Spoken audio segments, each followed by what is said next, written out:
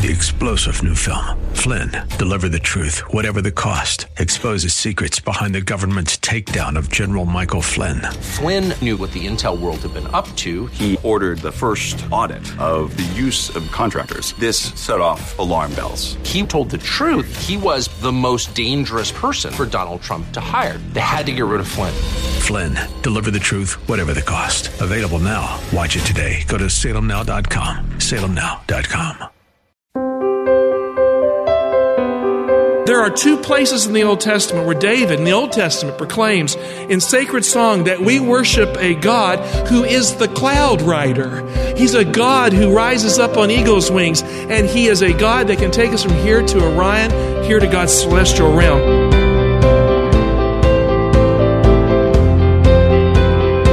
That's Pastor Michael Oxentenko, and this is Reaching Your Heart. Here at Reaching Your Heart, we believe that God answers prayer. If you need prayer, make sure that you call us at 888-244-HOPE. That's 888-244-4673. Someone is there right now to take your prayer request and to pray with you. 888-244-HOPE. Today's message with Pastor Michael Oxentenko is entitled The Cloud Rider.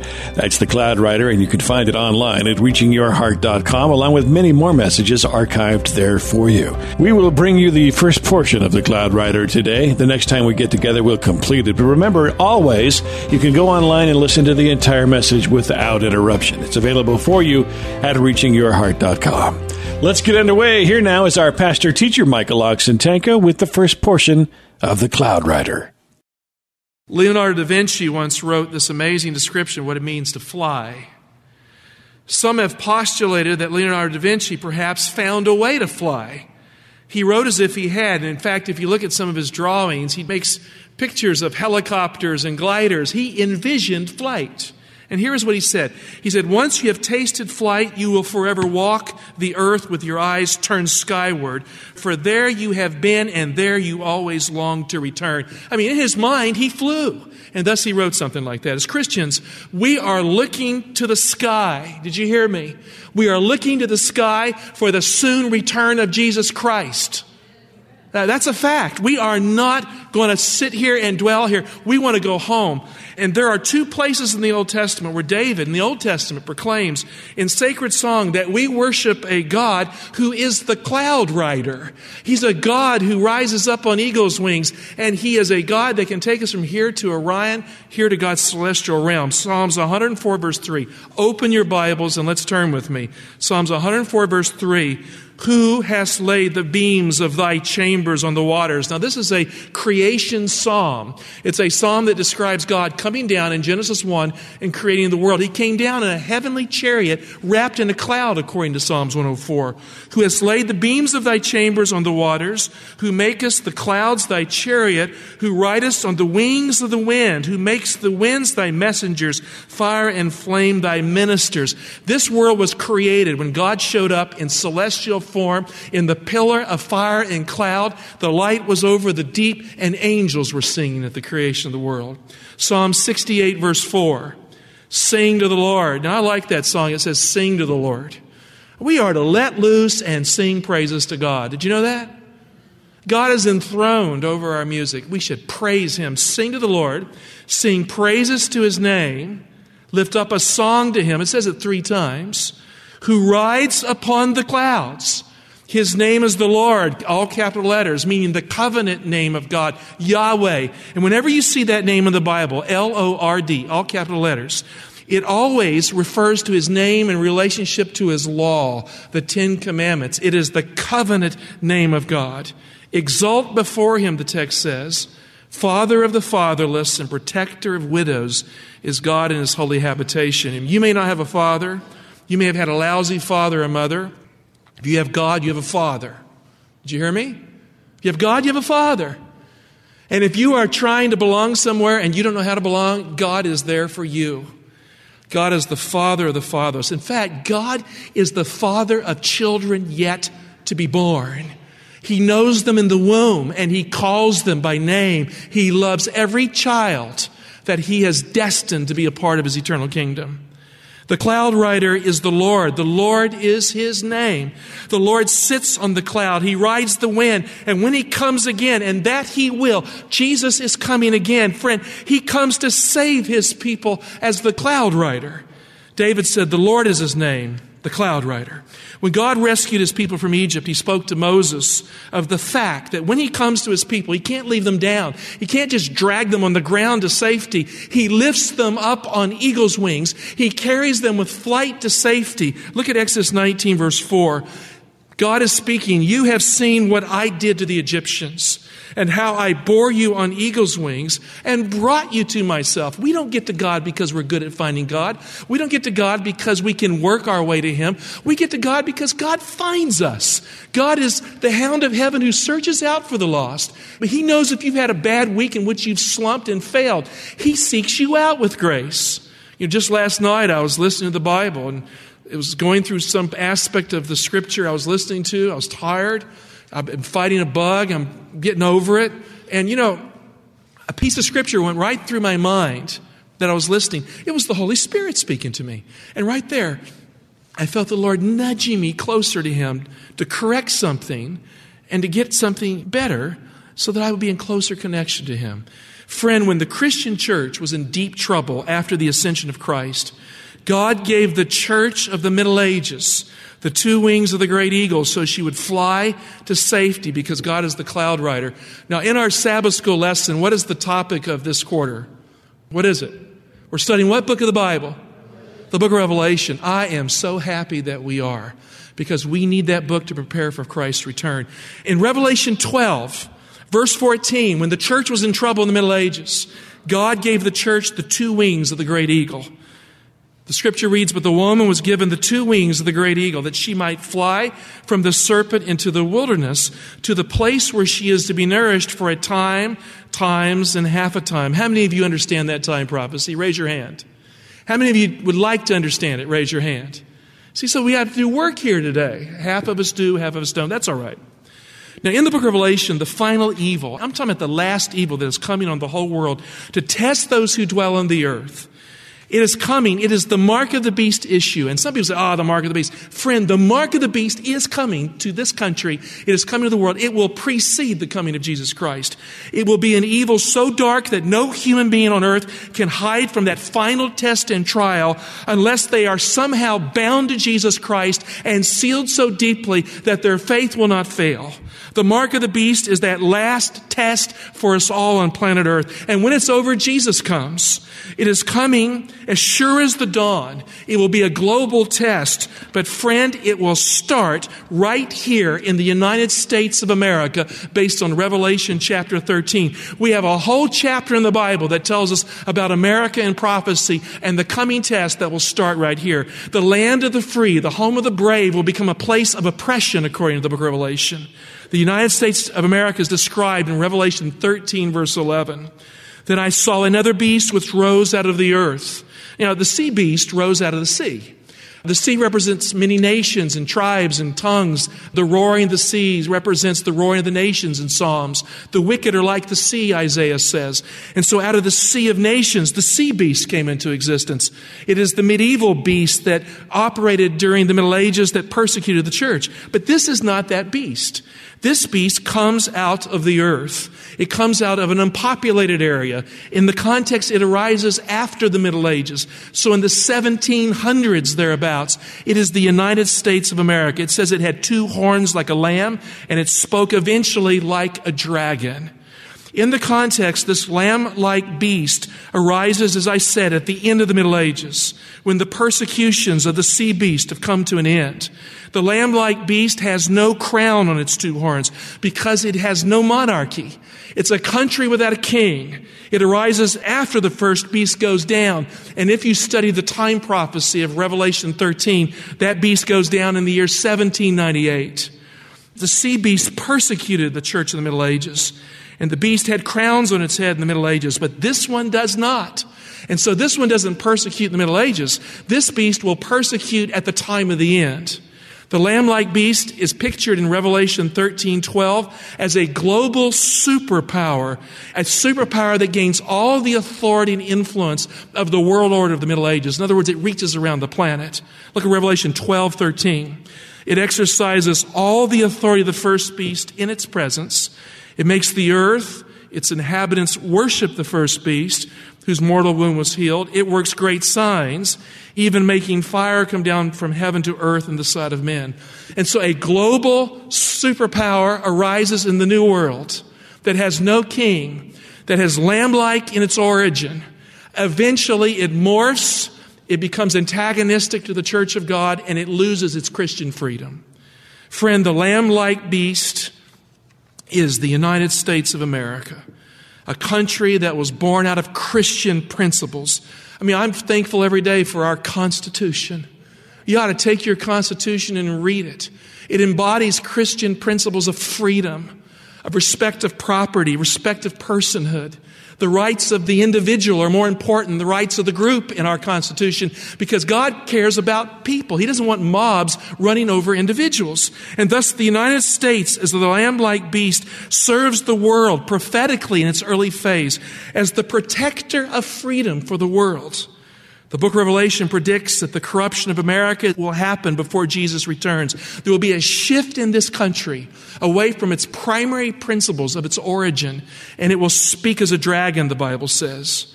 Now, there is only one place in the book of Revelation where the dragon speaks, and it is noted in the book of Revelation. And when the dragon speaks, he speaks to persecute and to accuse the church. Turn to Revelation 12, and let's look at verse 10 together. I heard a loud voice in heaven saying, now this is talking contextually about the cross.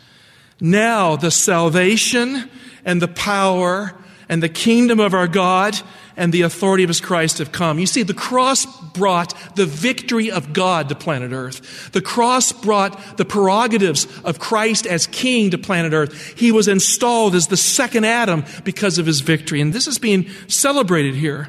But then it says this, for the accuser of our brethren has been thrown down. He accuses them day and night before God. For centuries in the Old Testament, we had an advocate of sorts before God. He would come to the portals of heaven and he would accuse the human race like is pictured in the book of Job. And Satan was there to keep every single human being out. But when Jesus died, He gained control of planet Earth and the table shifted. And so heaven joins in a single voice and they say, the accuser of our brethren has been thrown down. You see, they accepted us at the cross as part of the heavenly family because of Jesus, their commander. So when the dragon speaks, what does he do? He accuses God's people. He will accuse you, friend, of what you have done. You have a dark secret in your life. You have some failure. He will bring it out. He will accuse you. And he will accuse you of what you have not done. He will take advantage of your faults. He will create faults that are not yours. And things you have never done, he will bring to light and try to pin on you. Friends, Satan doesn't care. He just wants you. He wants to gobble you up and destroy your faith. As Christians, I say this without apology, we are justified by faith in Jesus Christ through the redemption of His blood. Did you hear me? We are justified by faith in Jesus Christ through the redemption of His blood. We stand, though faulty we be, not guilty before God because of Jesus, our Savior. That is the apostolic gospel. That's the apostolic gospel. Now, if you got some other version of that, you're not in the Christian faith. That is the heart and core of the apostolic teaching. The gospel has taken the power of Satan away so that he cannot, at the time of the end, accuse you before God if you are in Christ Jesus. So the accuser has been defanged. He has no power to bring you into jeopardy with God if you rest in the finished work of Jesus Christ. Now, resting in the finished work of Jesus Christ is not passive, it's active. It's a choice, it's a faith direction. It's throwing your will at Jesus and coming to Him and letting Him have you. Now, the word justification in the writings of Paul, it always means legal acquittal. Where there's been creative people trying to reinvent the writings of Paul over the centuries, but Paul himself gives the definition of what justification means. Paul defines this term in Romans 8. Look at Romans 8:31. What then shall we say to this? If God is for us, what does the text say? Who is against us? It goes on to say, he who did not spare his own son, but gave him up for us all. Now, what verse does that sound like when you interact with the Gospel of John? John 3:16. For God so loved the world that he gave, that whosoever believeth in him should not perish, but it should have eternal life. Now, notice what Paul's saying here. He's saying he did not spare his own son, but gave him up for us all. Will he not also give us all things with him? Since God gave Jesus to die for your sins, don't you think God cares about overcoming your sins? Pastor Michael Oxentenko will be back in just a moment. Reaching Your Heart is a listener-funded program. We step out in faith to purchase airtime on this station because we believe God is working through this radio ministry to touch tens of thousands of lives. Each of our messages is prayed over, biblical messages of hope and Bible truth. To continue, we need your support. We do not have a large ministry fundraising machine. We operate totally by faith. Call our toll-free number to make your contribution of any size today. That number is 888-244-HOPE. That's 888-244-4673. Here now, once again, Pastor Michael Oxentenko. The same one who died for you will carry you to the end. Verse 33. Who shall bring any charge against God's elect? Sometimes in the church, we end up accusing each other. You ever notice that? Church members can accuse someone back and forth. Sometimes people start pity parties so they can be the object of accusation. It's a really complex thing. So who shall bring any charge against God's elect? Here's what it says. It is God who justifies. Who is to condemn? It is Christ Jesus who died, yes, who was raised from the dead, who is at the right hand of God, who indeed intercedes for us. So when we speak of the sanctuary message, we better not leave out justification by faith. Christ, as our great high priest in the heavenly sanctuary, is the guarantee that we are accepted before God. And what he did at the cross is the basis of it. So in Christ, the sinner is not guilty. Now pinch yourself. Come on, take your hand. We're going to do some interaction with the truth here. Pinch yourself a little bit. Do you feel that? Just a little bit. Now don't pinch yourself to where you hurt. Do you feel that? Now I want you to feel the fact that God has forgiven you. He has. Now he hasn't forgiven you to be a rebel, but he has forgiven you. And that forgiveness can carry and transform the life that really does appreciate it. The Holy Spirit regenerates us because of that fact. In Christ, the sinner is not guilty. God has taken the fangs out of the serpent's mouth so he cannot wound you in the judgment day. He can say anything he wants to about you. It will not fly in the judgment day if you're in Christ. So why do we live for God as Christians? What's the motive of our life? Is it to prove something so we can look perfect at the time of the end and say, hey, I made it. I vindicated the character of God. Friends, you can't vindicate the character of God. Jesus vindicates the character of God. But God wants to be in us the hope of glory. He wants to be transformative in our lives. So why do we live for God as Christians? What is the changed life? Friend, we live for God because we are grateful for the cross of Christ. We live for God because the kindness of God has brought us to repentance, because the love of God has got us inside, and it moves us now to love each other and to lay down any kind of oppositional attitude so that the love of God permeates us because God in Christ loved us. The dragon has no power over the forgiven life that bears testimony to the truth that Jesus saves, because Christ has dealt with the legal requirement of the law for you. He has died for your sins, and you are not guilty if you are in Christ. So the church is the theater of God's grace. It is the very place that bears testimony to Jesus. Turn to Revelation 12, verse 11, describing the apostolic church coming into the Middle Ages. It says, and they conquered him, the dragon, by the blood of the Lamb and by the word of their testimony, for they loved not their lives even unto death. When we grasp the love of God for us, when we deeply sense what it meant to give Jesus to us, and we understand the suffering of God to atone for our sins, we'll live and die for God. That's it. It doesn't matter. We'll live and die for him. And thus they did, and they bore testimony to the truth. And so the dragon is angry with the church in America that bears testimony to the truth of the gospel. You look at the context of Revelation 13, this lamb-like beast, the United States of America, the remnant church, arises at the end of the Middle Ages in the United States of America at the end of the Second Great Awakening. So in the mark of the beast issue, the dragon will leave the sea of nations in Europe, it says in Revelation. He will go off to make war on the remnant church in America, where it began to destroy with satanic rage and fury the church that keeps the commandments of God and has the testimony of Jesus Christ. And that dark attack will occur, as I said, right here in Christian America, because the lamb-like beast will speak like a dragon eventually as it institutes the mark of the beast, and the lamb-like beast will build an image to the sea beast of the Middle Ages, whose mortal wound was healed. Friend, America will turn on God at the time of the end. That's what the book of Revelation teaches. In Revelation 13, the beast is Antichrist, the sea beast.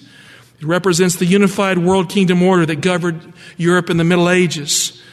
Before he shows up in the Middle Ages as Antichrist, the beast from the sea had a pre-existence, just like Christ had a pre-existence. John says he was in the world.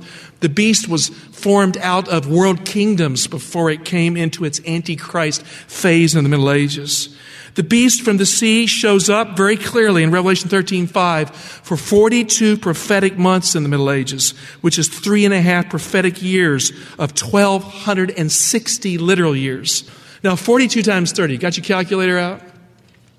What is it? 1,260 days.